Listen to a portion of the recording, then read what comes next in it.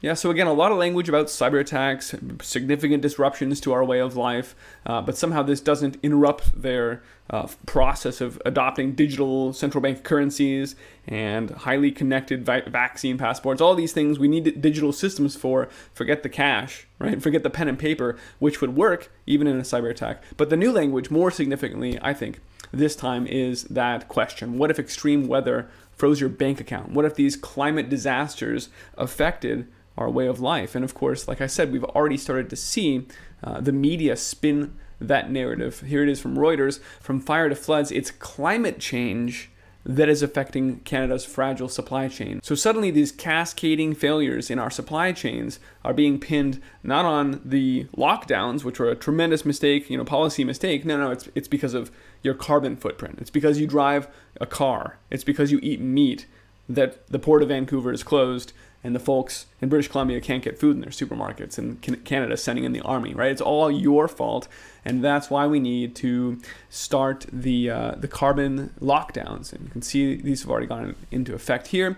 India has already started a new lockdown, not to combat COVID-19, but air pollution.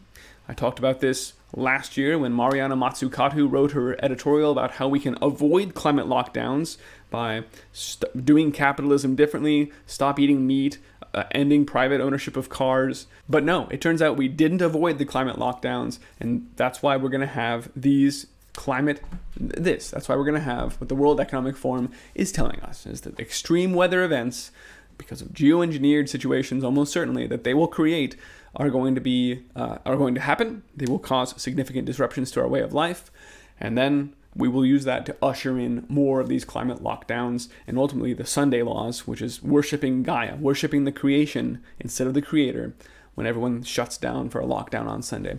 So I just want to keep this brief because I think this is, we'll talk more about this in the next video, but I wanted to make sure we took eyes on the World Economic Forum's coming out and announcing that climate disasters are here. It's going to put significant strain on our infrastructure and on our critical infrastructure, and you should be prepared for that. So thanks, folks. You can find this report and all my reports on iceagefarmer.com. If you want to support this broadcast, if you value the information, You can help me keep it running. There's a few ways to do that listed at iceagefarmer.com/support, including patreon.com/iceagefarmer, if that's still easiest for you. And I very genuinely appreciate your help getting the word out. Thanks, folks. Be well.